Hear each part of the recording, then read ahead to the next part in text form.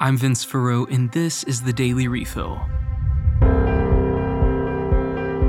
Up first today, 5 passengers of a submersible have gone missing after embarking on an exploratory trip to view the wreckage of the Titanic.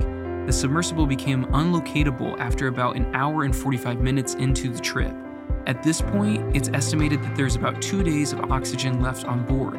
It's now a race against time to locate it along with the 5 passengers on board.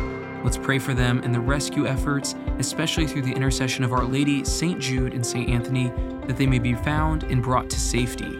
If you didn't know, our country is currently in the midst of a Eucharistic revival. Don't know what that is or how to participate in it? Don't worry, you're not too late. The Catholic News Agency put out a great article all about the revival, and we've got it linked in the show notes. So if you want to know more about it, you can check it out there. And good news for the dignity and rights of workers, Senator Bernie Sanders has launched a Senate investigation into Amazon. The massive corporation has come under increasing fire after anecdotes have come out accusing the company of horrible working conditions.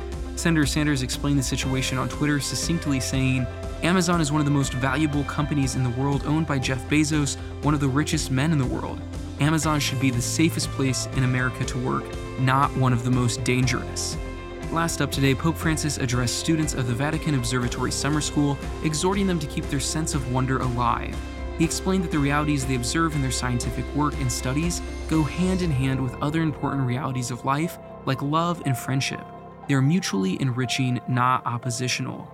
Let's take these words that Pope Francis gave to the students as a good reminder for all of us as well.